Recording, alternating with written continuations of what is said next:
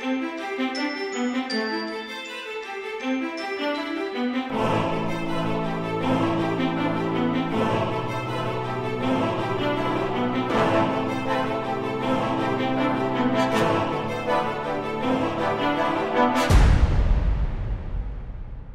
to the Untold Podcast, capturing the culture's imagination through speculative fiction. I'm your host, Nathan James Norman. Last episode, I asked listeners to name Bible characters in addition to Simon Peter who would never wear a suit if they had lived today. We received a number of good responses. Esau, Jacob's hairy red brother, and apparently no one can picture this furry, manly ginger getting all gussied up for a night on the town. Another listener said Jonah, unless of course he was wearing a wetsuit. Also mentioned was John the Baptist. And to the best of my knowledge, they still haven't come out with a line of camel hair Armani suits. Finally, someone said Adam before the fall because, you see, he was naked, and a birthday suit doesn't count. Another name that came up often was Noah, but pretty much everyone decided that he would wear one, but under very, very special circumstances. And I wonder if those circumstances would include this month's story, Noah Primeval, The Abyss. This month's story is a little different than the standard fare here at the Untold Podcast, because this story is one small story inside a larger story in the novel Noah Primeval. It's also different because this story is not biblical fiction, but rather biblical fantasy, which is a fun genre that maintains the heart and message of the story, but puts these characters into a fantasy world. And that sort of stuff is just perfect for the Untold Podcast. Noah Primeval, The Abyss was written by Brian Godawa. Brian Godawa has been a professional filmmaker, writer, and designer for over 20 years. He is a screenwriter, and his credits include the award-winning film To End All Wars, starring Kiefer Sutherland, an adaptation of Frank Peretti's The Visitation, Alleged, and numerous others. He also writes and speaks on worldview and film throughout the United States. You can find more information on all of his films, books, and lectures over at www.godawa.com. That's GODAWA.com. You can find more about his book series, Chronicles of the Nephilim, over at www.chroniclesofthenephilim.com, and you can look that up in the show notes later on. This is the world of this month's story, and so far 4 books have been published: Noah Primeval, Enoch Primordial, Gilgamesh Immortal, and Abraham Allegiant, as well as an audiobook of Noah Primeval. Go check them out. You'll be glad you did. And now, the Untold Podcast is proud to present Noah Primeval, The Abyss by Brian Godawa.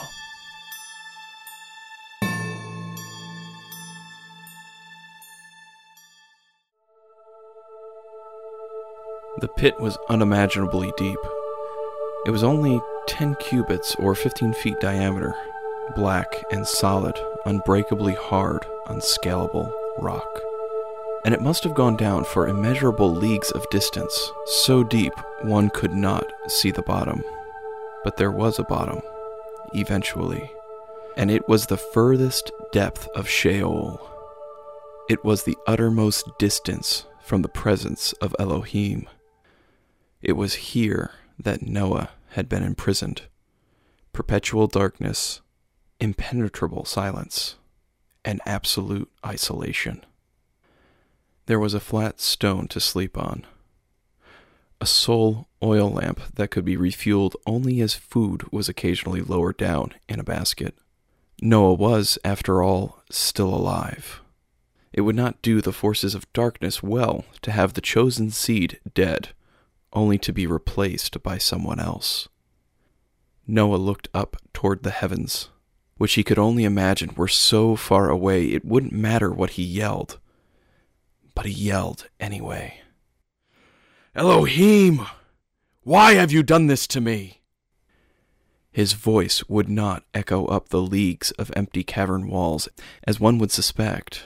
Instead, it was stifled like whispers in a coffin, as if the words did not go beyond his own hearing, as if the words did not extend beyond his lips.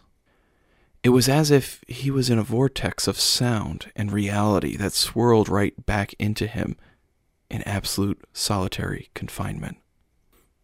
For so long, Noah had complained about wanting to be left alone, and now he was given his wish to the utmost.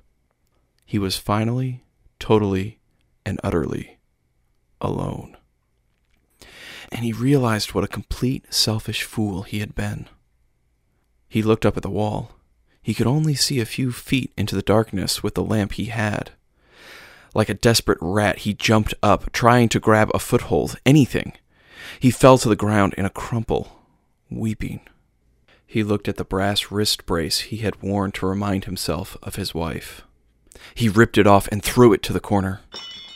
The sight of it would only multiply his torment tenfold in this hell. He went mad. He pulled at his clothes, ripping them into pieces in a frenzied anger of self-pity until he was stark naked.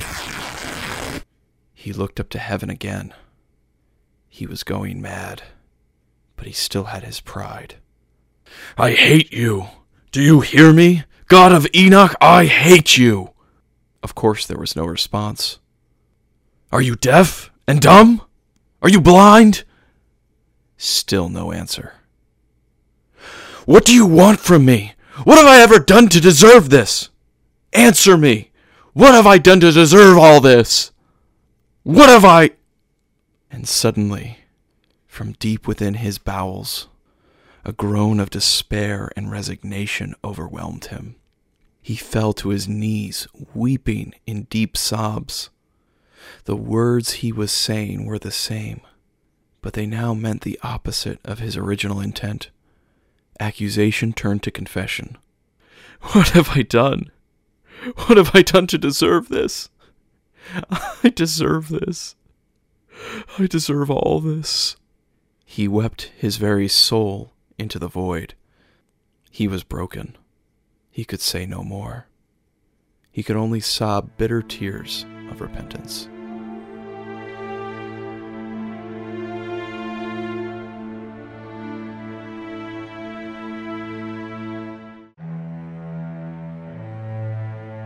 "Noah," the whisper said. Noah stopped. He had heard it. He listened for more. Nothing. But he had heard it. He knew that voice. He quickly rummaged through his discarded clothes and pulled out his dagger. It was his redemption. He went over to the wall, carrying his small lamp to light the surface. He began to scratch the rock. Carefully, he carved cuneiform etchings that were directions. Then he scratched out the picture of the Tabah, the box from his calling in a dream that would not let him go. He scratched like a madman. He would not stop, not even for the food lowered in the basket by some minion of hell leagues above him. He just kept scratching. Noah did not know how long he had been there, but his beard had grown in. He looked up at the wall, dimly lit by his little lamp. The entire wall all around, 360 degrees, up to the height of his reach, was covered with scratching. It was the blueprint and directions for the box carved over and over again. The blade in his hand had been worn to the hilt. Noah's mind was emptied of its obsession. He was bled dry of his pride. He collapsed to the floor in a broken heap. And then from above, he heard a distant sound grow louder. It cut through the darkness and split the void. He knew that sound. It was the unmistakable resonance of Uriel's trumpet. He looked up into the void. He could see nothing, but he kept looking up in faith. Moments later, a rope dropped to the floor. It was followed by the figure of Uriel, the archangel, rappelling down the wall. He landed on the ground with a thud. Noah looked up at him. Uriel looked back up from where he had came and muttered, "Now that is a deep pit." "You came back for me," Noah blubbered, barely able to speak. Uriel smiled with a big grin. "You know Elohim. He hounds you until you freely obey." He had that hint of irony that Noah had learned to love so dearly. Noah burst out laughing in tears, and Uriel could see that Noah was a new man. He shared the laugh with Noah, helped his weak companion to his feet, and embraced him. "What took you so long?" said Noah with an impish smirk on his face. Uriel grinned back. There was a little matter of the giant Rephaim I had to take care of. You took care of 7 Rephaim? Asked an amazed Noah. Uriel gave him a parental scolding look. Of course not. I had help. Uriel grabbed Noah and helped him onto his back as Uriel seized the rope to begin his eternal climb back to reality. We cannot always save ourselves, Noah, he said. But then, I gather you understand that now. Hurry up, will you? Snorted Noah. I have a box to build. Uriel grinned and began his ascent with mighty, archangelic speed and power.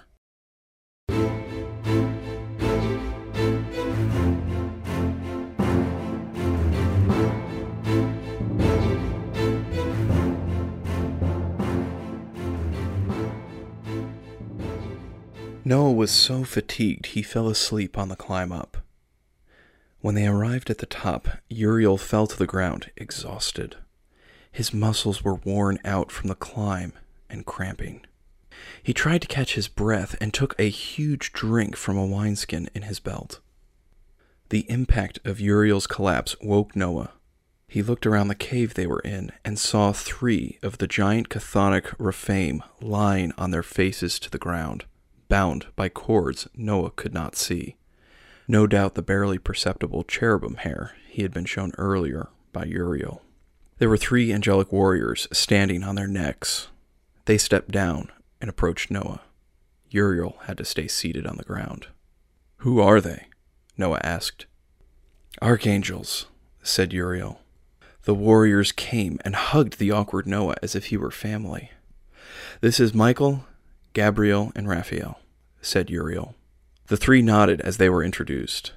They were as handsome and muscle-bound as Uriel. More so. The thought went through Noah's mind that he actually got the least impressive of the bunch in Uriel. Strange if he was supposed to be so important as the chosen seed. Noah opened his mouth to direct a verbal stab in Uriel's direction, but all that came out was, "Thank you for your efforts." Just don't let it happen again, said Michael with a touch of humor. Uriel is already in trouble for his guardianship of you. Or lack thereof, joked Gabriel. You bound the Rephaim, said Noah in surprise. I told you, said Uriel. It's a special talent we have, though not without its difficulties. And then Noah's forehead crinkled with concern. Uriel, I thought you said you took care of 7 Rephaim. There are only 3 of them on the ground. I did not say 7, corrected Uriel. You did. It was a detail that I considered too petty to correct at the time. But now I believe it is exceedingly relevant to our safety. We should make good our escape. But before they could even move an inch, a bellowing, inhuman scream filled the air, accompanied by a stampeding Rapha bursting through the cave opening, headed right at Noah. Uriel noticed it was limping, and he remembered Methuselah's words to him before diving back into the abyss. Michael and Gabriel leapt into action, diving at the Rapha's shins and tackling it to the ground inches from Noah. Uriel pushed Noah out of the way as the Rapha first came pounding down toward his head. If Uriel was at his full strength, it would not have hurt so badly, but he was still weakened from his eternal climb up from that infernal pit with Noah on his back. His muscles were too weak to deflect. He had to absorb. He blacked out. Now it was Noah's turn. He pulled Uriel out of the way of the second strike from the beast. Gabriel leapt on the creature's back and pulled its head back like a tethered stallion, as Raphael and Michael dragged him out of reach by his feet. The Rapha grabbed Gabriel over his head and threw him against the cave wall with a thundering crash. These Rephaim were harder than the Nephilim on earth because they were dead and had greater strength in the underworld than in the land of the living. But so did the archangels. Michael and Raphael had their cords out to bind the beast and were hog-tying it before it could regain its balance to get up. Uriel walked up to the Rapha. He could not kill these things, but there was one thing he could do to bring them pain. He reached with both hands and grabbed the Rafa's eyeballs, and with a mighty grip and yank, he ripped them both out of their eye sockets and threw them into the deep pit out of which he had crawled. The Rafa screamed in agony. Uriel leaned in and whispered in the chthonic monster's ear. "That was for Methuselah ben Enoch, you son of iniquity." The other angels watched Uriel with shock as he pulled Noah toward the entrance of the cave. Noah was afraid of him. That had seemed brutally out of character for Uriel. But if they had seen the murder of Methuselah's wife those many generations ago, they would not consider it inappropriate at all. They were up a mountainside. 1,000 cubits below them, a myriad of shades scrambled from the mountain base toward them. The 3 missing Rephaim trampled over the shades, crushing them indiscriminately on their way up toward the cave entrance. Their hideous screams pierced Noah's and Uriel's ears. Uriel pulled Noah over to the side wall of the ledge. He looked up. It was a rock climb of at least 60 cubits. Before Noah could register, Uriel had grabbed him and lifted him up to the rock with a grunt and yelled, "Climb!" Normally, Uriel would have been able to throw Noah a good 10 cubits up, but not in his exhausted state. Noah climbed for all he was worth. Breathing hard, Uriel looked up at the wall before him. Well, at least he didn't have to carry Noah again. But he had to keep moving. He grabbed a rock and climbed. Even in his fatigued condition, he passed up Noah and arrived at the top just as the Rephaim were at the bottom, climbing like spiders toward their prey. It would be only seconds. Uriel reached down and grabbed Noah's cloak, pulling him up and over the ledge onto the mountain top. The ceiling of the watery abyss was just 10 cubits over their head. There was no way Uriel was going to be able to do it. He would have to throw Noah the distance up to the abyss. But the Rephaim were already on the ledge and sprinting for them. Uriel whispered a prayer to Elohim, grabbed Noah, and with every last ounce left in him, heaved Noah the 10 cubits up to the water, just as the 2 Rephaim hit him and tackled him to the ground, crushing him in a heap. It wouldn't take but a moment for one of them to help the other leap the distance to the water ceiling. But they would not be leaping, because they were dragged off Uriel by 3 very riled archangels.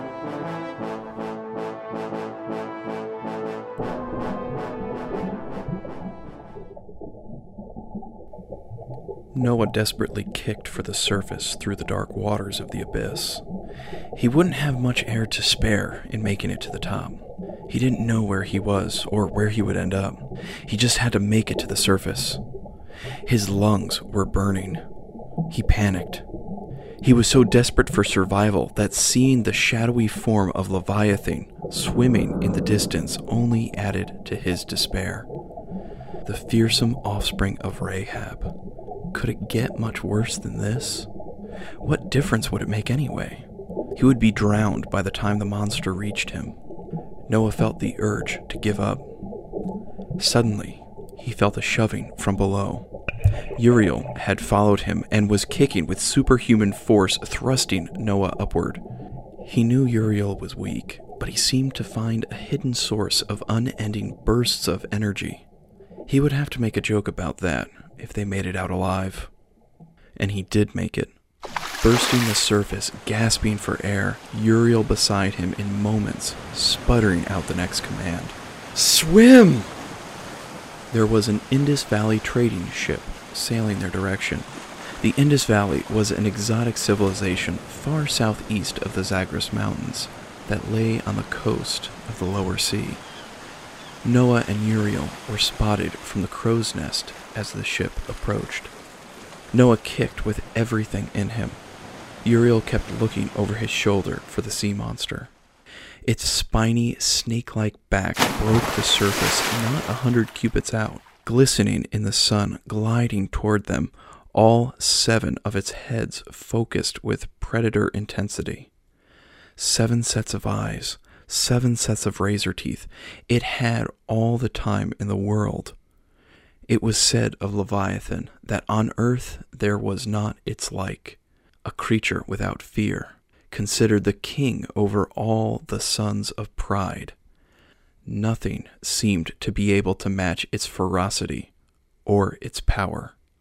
Swords, javelins, and harpoons were all broken in its armored scales. Even its belly was covered with protection, like sharp potsherds. It was said that Leviathan could belch forth flame from some of its 7 heads like a burning torch, and smoke from its nostrils as from a boiling pot or burning rushes. It could crush the hull of a warship into splinters. It was said that Leviathan ruled the abyss with 7 times the terror of Rahab. Knowing all this about the predator, Uriel stayed behind, treading water. He could barely keep himself afloat.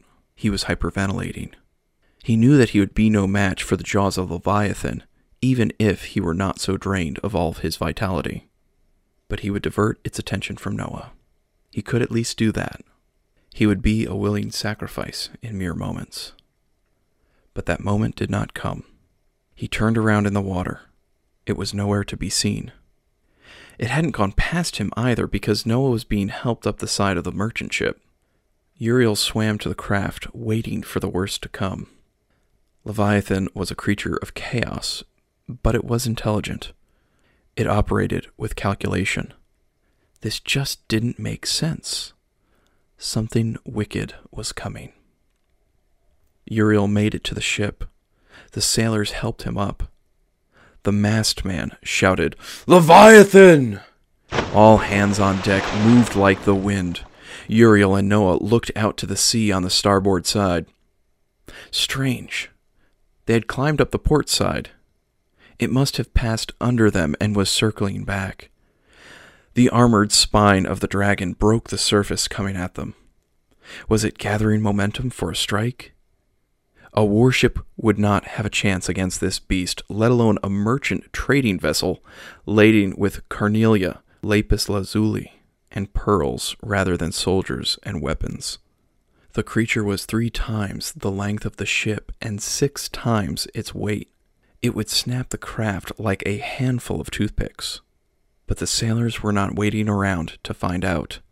They were trimming the sail to catch the windward blow, while the others joined the slaves at the oars, rowing for their lives. It was all quite futile. They could not outrun the sea dragon, and they could not withstand its mighty force. But they refused to resign themselves to fate. They would struggle for life to the very end. The captain of the ship interrupted Noah and Uriel's attention. He had olive dark skin, black hair, and a terrified look of anger on his face. "What curse is this that you have brought upon us all? We will all die. I am a simple merchant. I have not wronged the gods. Why are you here in the middle of the sea? Are you demons?" It was one long stream of hyperventilation that matched Uriel's own laboring for breath. Finally, Uriel collapsed to the deck. There was nothing more he could do. There was nowhere else to run. He rested his head against the mast. It actually stopped the captain's string of complaints. But then the captain turned his attention to Noah and spewed a fresh litany of accusations at him as well, only to be interrupted by his crow's nest lookout above yelling down, "Captain! It is below us! Leviathan is below us!"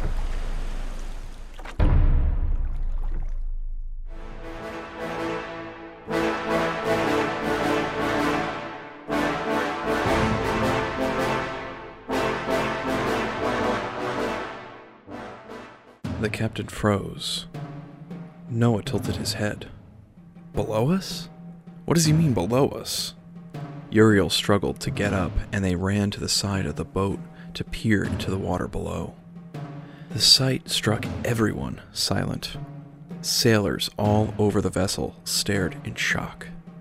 The ship was tacking northward toward the Gulf inlet at a breezy pace, and directly below the ship, at thrice its size, gliding along just cubits below the flat hull of the boat, was Leviathan, matching the pace of the ship as if it was escorting the craft back to land.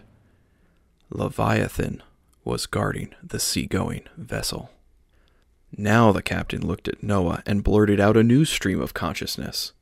Only this time it was in a tone of adoration. "Who is this man whom the gods favor? Where do you come from? Who is your god that we may worship him? Are you a god that you tame Leviathan?" Noah remained astonished. Uriel grinned. "It appears I am not your only guardian." It was not so strange that at this very moment words of poetry came to Noah's heart. "The pillars of heaven tremble and are astounded at his rebuke. By his power he stilled the sea. By his understanding he shattered Leviathan. By his wind the heavens were made fair. His hand pierced the fleeing serpent. Behold, these are but the outskirts of his ways, and how small a whisper do we hear of him. But the thunder of his power, who can understand?" And Noah knew that Elohim was his guardian. The crass merchant captain interrupted his pious thoughts. "We are going inland up the river for trade. Will you voyage with us?" "I see you're a lucky charm as well," quipped Uriel under his breath to Noah. Noah said to the captain, "We will go as far as Erech." Noah paused. Uriel thought he might still be sidetracked by his past desire for revenge, after all. But that was quickly put to rest after Noah continued, "From there we will trek into the Zagros Mountains." Uriel sighed with deep relief. They were going to look for the hidden valley where Methuselah and Noah's tribal survivors had been sent. He was going to find them and build the box.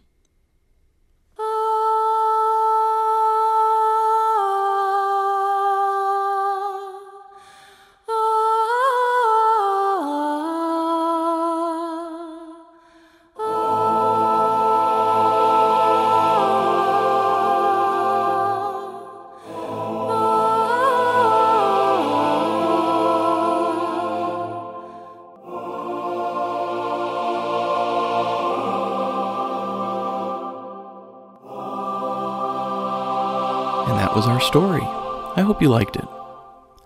Just build the ark, Noah. It's for your own good. How much time could be saved if we would just be obedient to the God of the universe? How much stress would be relieved if we stopped fighting him? How many eyeballs would still be in their giant king's sockets if we just ran a little faster when escaping the clutches of Sheol? I don't know about that last one, but it seems to me life has more meaning, more purpose, and more direction once we stop our rebellion and surrender to God. If you like this story, want to contribute one of your own, or get involved in the podcast, feel free to stop by www.untoldpodcast.com and drop a note to the appropriate contact. So until next time, I leave you with my favorite line from the story. Uriel smiled with a big grin. You know Elohim. He hounds you until you freely obey.